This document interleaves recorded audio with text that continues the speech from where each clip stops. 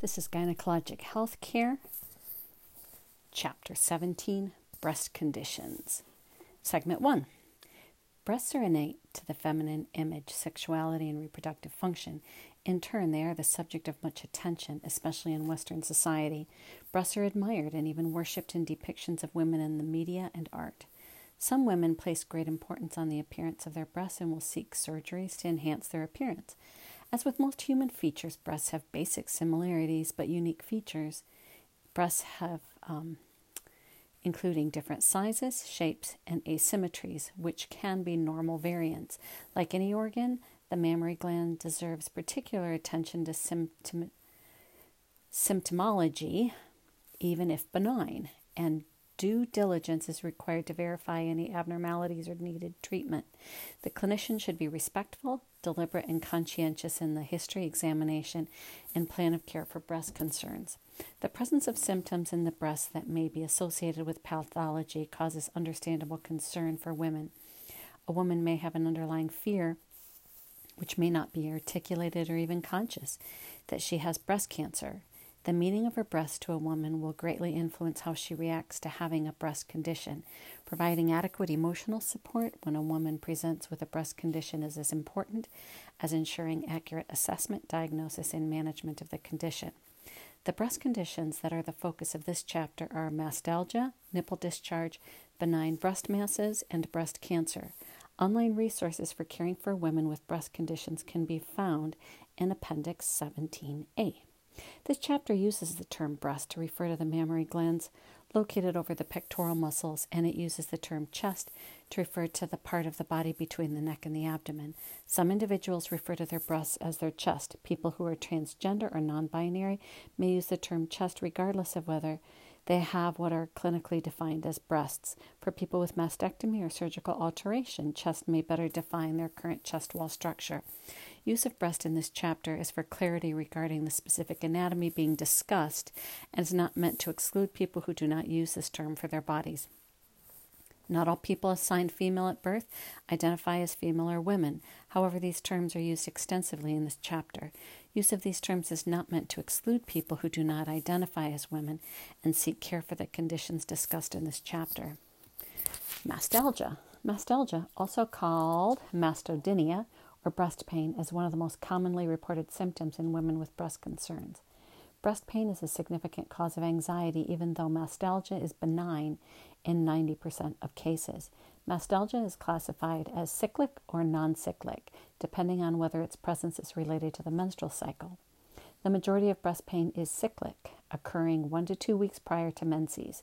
As many as 70% of women experience cyclic mastalgia, and 10 to 22% of women have moderate to severe breast pain. Non-cyclic mastalgia is less common, with approximately 25% of women reporting this problem. Etiology and pathophysiology. Mild cyclic mastalgia is considered a normal physiologic condition caused by the hormonal changes of the menstrual cycle. It is clearly linked to the reproductive cycle with onset at menarche, monthly cycling, and cessation at menopause. Stress, inflammation, and premenstrual syndrome all seem to be plausible mechanisms for moderate to severe mastalgia. Mastalgia can also be caused by certain medications, including combined estrogen and progesterone contraceptives, hormone therapy, antidepressants, digoxin, methyldopa, cimetidine, spironolactone, oxymethylone, and chlorpromazine. In addition, mild mastalgia has been reported by women using a levonorgestrel intrauterine device.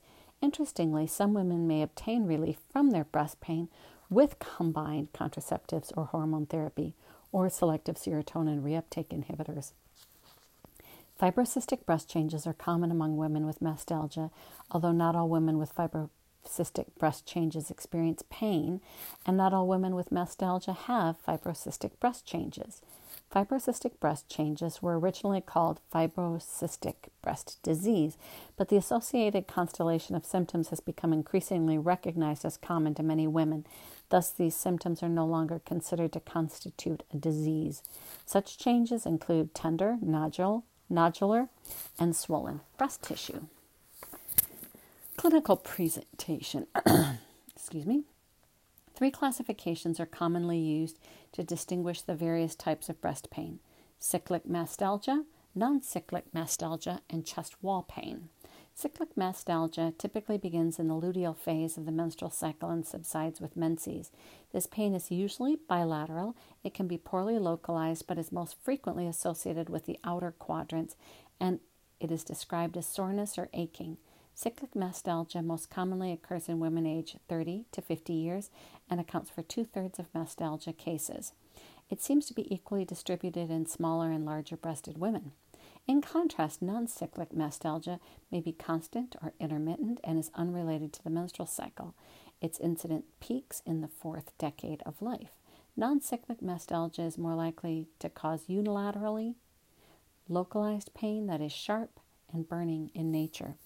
Women with macromastia, very large breasts, may report shoulder grooving, neck pain, and back pain in addition to breast pain. Chest wall pain is usually quite localized and becomes worse with movement and affects approximately 5 to 10% of women with mastalgia symptoms. Assessment. History. The clinician must determine whether the mastalgia is cyclic or non-cyclic, diffuse or focal, and must eliminate non-breast causes of the discomfort, such as chest wall pain. When taking the history, ask the woman about the timing, especially in relation to the menstrual cycle, frequency, location, nature, severity, and mitigating factors of the pain, and its effects on her functioning. The use of an instrument, such as a visual analog scale, to rate pain may be helpful in evaluating mastalgia and monitoring the response to treatment. Prospective evaluation of pain with a daily diary can be useful in differentiating cyclic and non-cyclic mastalgia. In addition, the clinician should ask the woman about other breast symptoms, such as nipple discharge or breast mass, and whether there is a previous history of any type of breast disease or surgery. Menstrual, pregnancy, lactation, and general medical histories are all necessary as part of a comprehensive assessment for mastalgia. Note current medications, including exogenous hormones. Although caffeine has not been definitively established as a causal factor, ask about the amount of caffeine intake in case a pattern exists. Caffeine contains the chemical methylxanthine, which causes dilation of blood vessels and overstimulation of breast cells, and could theoretically result in mastalgia. However, randomized trials have failed to demonstrate a benefit of caffeine restriction in relieving discomfort. Also obtain a family history, particularly regarding breast and ovarian cancer. A complete review of symptoms is helpful in eliminating non-breast causes. See discussion of differential diagnoses. Physical examination. Perform a comprehensive breast examination, including inspection and palpation of the breasts with the unclothed woman in both the upright and supine positions, and evaluate the lymph nodes. Assess for skin changes, nipple discharge, and breast masses. If the pain can be reproduced with examination, note its location. The chest wall structure should also be examined for non-breast causes of pain. Diagnostic testing. Pregnancy testing should be performed if indicated by the woman's history, because tender breast can be a sign of pregnancy. Diagnostic imaging is frequently used in the evaluation of breast conditions. Information about these tests is provided in Table 17.1. A diagnostic mammogram with ultrasound can be performed for women older than 30 years. A targeted ultrasound alone is recommended for women younger than 30 years who have focal pain. For mastalgia without associated rash, mass, or nipple discharge, such diagnostic imaging is helpful only to rule out the unlikely diagnosis of cancer, because there are no radiologic findings associated with diffuse mastalgia. However, with focal mastodynia, radiologic tests may identify cysts or masses that correlate. Mammography or other appropriate imaging should be considered for women with focal breast pain who have a family history of early breast cancer or other breast cancer risk factors. If a breast mass is discovered during the evaluation of mastalgia, it needs to be evaluated appropriately, as described later in this chapter. Differential diagnosis. Breast pain can originate from the breast with conditions such as pregnancy, mastitis, cysts, abscess, and cancer. Extramammary or non-breast causes of pain are also important differential diagnoses. If the pain is reproducible with palpation of the chest wall, costochondritis or Tietze syndrome should be suspected. Costochondritis is characterized by inflammation of the costochondral or costochondrosternal joints.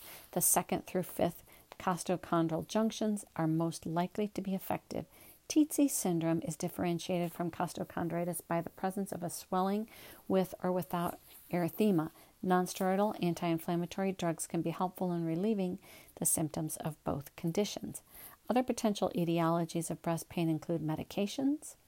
See the section on etiology.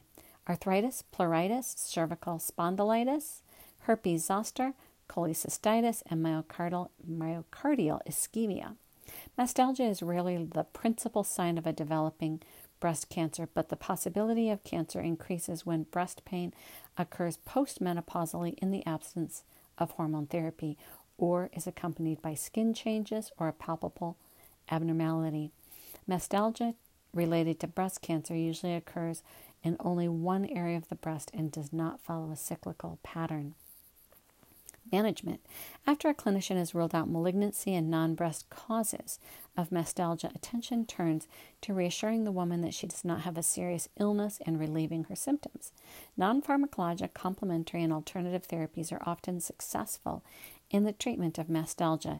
Severe breast pain can be chronic and relapsing and may require pharmacologic treatment. Non-pharmacologic therapies. Reassurance is the first-line treatment for mastalgia and has been found to be effective for as many as 85% of women, with more success in women with mild or moderate symptoms than in those with severe mastalgia. Wearing a supportive and well-fitting bra is frequently recommended, especially for women with large, heavy breasts. One small study showed that a 6-week exercise regimen 3 times per week improved breast pain. Reductions in caffeine and dietary fat have shown limited effectiveness in diminishing breast pain. However, neither of these dietary recommendations is likely to be harmful. Supplementation with vitamins A, B, or E, or iodine or selenium has not been consistently demonstrated effective in relieving mastalgia. There is limited evidence that acupuncture may be helpful. Pharmacologic therapies. Modifying the dose or route of hormone therapy may be helpful in reducing breast pain in postmenopausal women. Some premenopausal women report increased mastalgia with the use of hormone contraception. Trying a different contraceptive method or delivery system, such as changing from combined oral contraceptives to a non-oral combined method, in other words, the ring or patch, may sometimes prove helpful in reducing pain. Conversely, some women report an improvement in mastalgia with the use of hormonal contraception, particularly combination oral contraception. Danazol, tamoxifen, or bromocriptine are the primary pharmacologic therapies for mastalgia, and a meta-analysis of randomized trials found that these medications offer effective relief. These medications can produce significant side effects, however, and relapses after discontinuation of therapy are common. Tamoxifen has the least problematic side effects, but the luteinizing hormone and follicle-stimulating hormone inhibitor danazol is the only medication approved by the U.S. Food and Drug Administration for the treatment of mastalgia.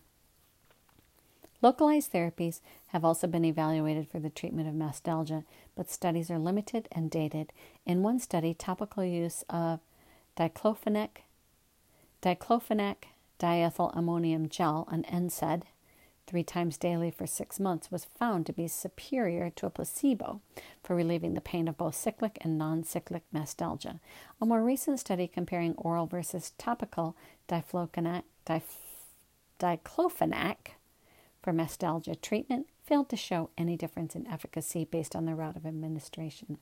In another study, women with non-cyclic mastalgia were offered an injection of 1 milliliter of 2% lidocaine and 40 milligrams of methylprednisone at the area of maximum tenderness.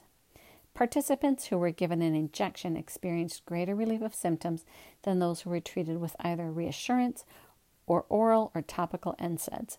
Recurrence of symptoms occurred in 16% of the women who had an injection, and all elected to have a second injection. No further studies on this treatment modality have been conducted. Complementary and alternative therapies. The herbal products Vitex agnus castus, also called chaste tree or chasteberry, and evening primrose oil are frequently recommended for the treatment of mastalgia. In a systematic review and meta-analysis that included 25 and 6 studies, respectively, Vitex agnus castus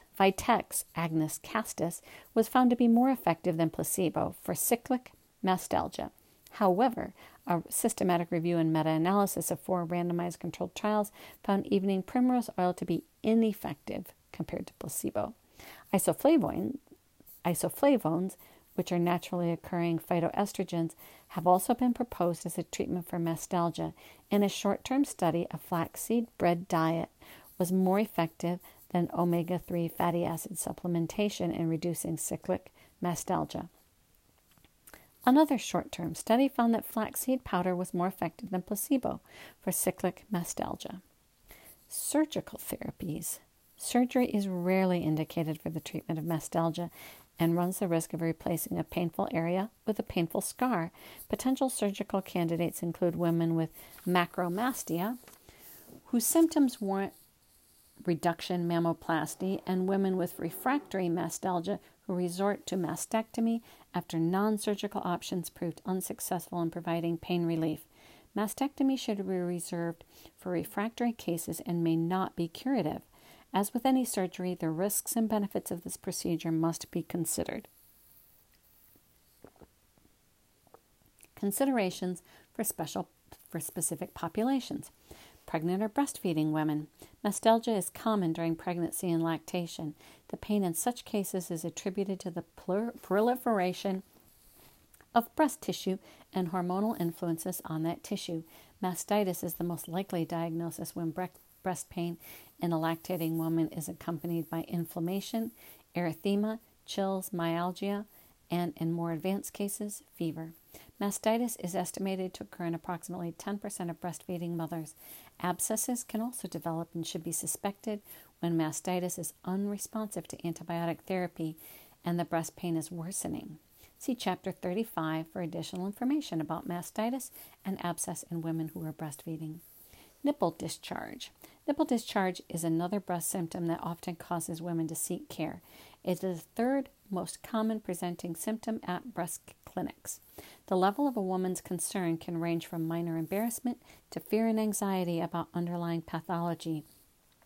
Nipple discharge can be classified as normal lactation, galactorrhea unrelated to childbearing, and non-milky discharge, which is usually benign. Non-milky discharge, that is spontaneous, unilateral, from a single duct and clear or bloody, is more likely to be associated with cancer than the physiologic discharge that can occur in approximately 50% of women with nipple manipulation. Physiologic discharge is often bilateral, comes from multiple ducts, multiductal, and is white, clear, yellow, green, or brown in color. See color plate 12 for an example of nipple discharge. Nipple discharge is usually the result of a benign process, but malignancy should always be considered in evaluation. Etiology, pathophysiology, and clinical presentation. There are numerous etiologies of nipple discharge. Among the most common are pregnancy and lactation, galactorrhea, intraductal papilloma, mammary duct ectasia, and cancer. During pregnancy, women begin to have bilateral milky discharge that can continue as long as 1 year after birth or discontinuation of breastfeeding. Clear nipple discharge during pregnancy, particularly in the 3rd trimester, usually consists of colostrum. Bloody nipple discharge during pregnancy or lactation can also occur as a result of the increased vascularity of the breast and changes in the epithelium. However, evaluation is warranted if bloody discharge occurs at any time. Galactorrhea is the milky nipple discharge in a woman who has not been pregnant or lactated in the past 12 months. This type of discharge is usually bilateral and multiductal and may occur spontaneously or only with nipple or breast manipulation. Galactorrhea is not caused by breast pathology. Instead, it results from hyperprolactinemia, which may be caused by pituitary prolactin secreting tumors, medications, hypothyroidism, stress, trauma, chronic renal failure, hypothalamic lesions, previous thoracotomy, and herpes zoster. In addition to galactorrhea, pituitary tumors can cause headaches and visual disturbances. Numerous medications can cause galactorrhea, including combined contraceptives containing estrogen and progestin, phenothiazines, and other antipsychotics, tricyclic antidepressants, SSRIs, monoamine oxidase inhibitors, MAOs, metoclopramide, domperidone, methadone, methyldopa, reserpine, verapamil, cimetidine, calcium channel blockers, and amphetamines. Most of these medications inhibit dopamine, which can lead to hyperprolactinemia. Hyperprolactinemia can interfere with the normal menstrual cycle, resulting in anovulation, oligomenorrhea or amenorrhea, and infertility. Marijuana use has also been implicated in nipple discharge. Intraductal papilloma and mammary duct ectasia are the most common causes of non-milky nipple discharge. Intraductal papilloma typically occurs in women aged 40 to 50 years and results from a small, benign growth in the duct. The discharge with intraductal papilloma is typically bloody, unilateral, and uniductal. Mammary duct ectasia, in contrast, usually occurs in women older than age 50 and results from a dilation of the ducts with surrounding inflammation and fibrosis. Nipple discharge with mammary duct ectasia is typically bilateral, multiductal, sticky, and green, brown, or black in color. Both intraductal papilloma and mammary duct ectasia may be accompanied by a palpable mass. Although women with nipple discharge are often concerned that they have cancer, and indeed it is the presenting symptom in 5 to 12% of breast cancers, such pathology is the least likely etiology, but it must be considered carefully during assessment. Cancer is more likely if the nipple discharge is spontaneous, bloody, and accompanied by a palpable mass or abnormal mammogram, or if the woman is older than age 50. History. Ask the woman about the duration and color of her nipple discharge, whether it occurs spontaneously or only with manipulation of the nipple or breasts, whether it is unilateral or bilateral, and whether it comes from one or more ducts on the nipple. Review the medications she is taking and determine whether any of them could cause galactorrhea. Note other breast symptoms such as mastalgia or breast mass, and identify any history of any type of breast disease or surgery. Ask about symptoms of hypothyroidism, for example, fatigue, weight gain, cold intolerance, hyperthyroidism, for example, nervousness, weight loss despite increased appetite, heat intolerance, pituitary tumor, for example, headaches, visual problems, and hyperprolactinemia, in other words, for example, irregular menses, infertility, decreased libido. Menstrual, pregnancy, lactation, general medical, and family history should be obtained. Any family history of breast or ovarian cancer should be noted. Physical examination. Perform a comprehensive breast examination, including inspection and palpation with the woman in both the upright and supine positions, and palpate the lymph nodes. If the nipple discharge can be reproduced, note the color, consistency, unilateral versus bilateral locations, and the number of ducts involved, using the clock method for documentation. Assess for skin changes, breast masses, and tenderness. Additional examination may be warranted based on the woman's history, such as thyroid palpation, if symptoms of a thyroid disorder are present, or examination of the visual fields for women with galactorrhea who are not pregnant or breastfeeding. Diagnostic testing. If the woman has bilateral milky discharge, perform a pregnancy test. If the test is negative, obtain a serum prolactin level and thyroid stimulating hormone measurement. If hyperprolactinemia is present, imaging of the cella turcica with the MRI should be performed to rule out pituitary prolactin secreting tumors. Evaluation of the woman with a non-milky discharge depends on the presence or absence of a mass and the characteristics of the discharge. When a palpable mass is present, it should be evaluated as described later in this chapter.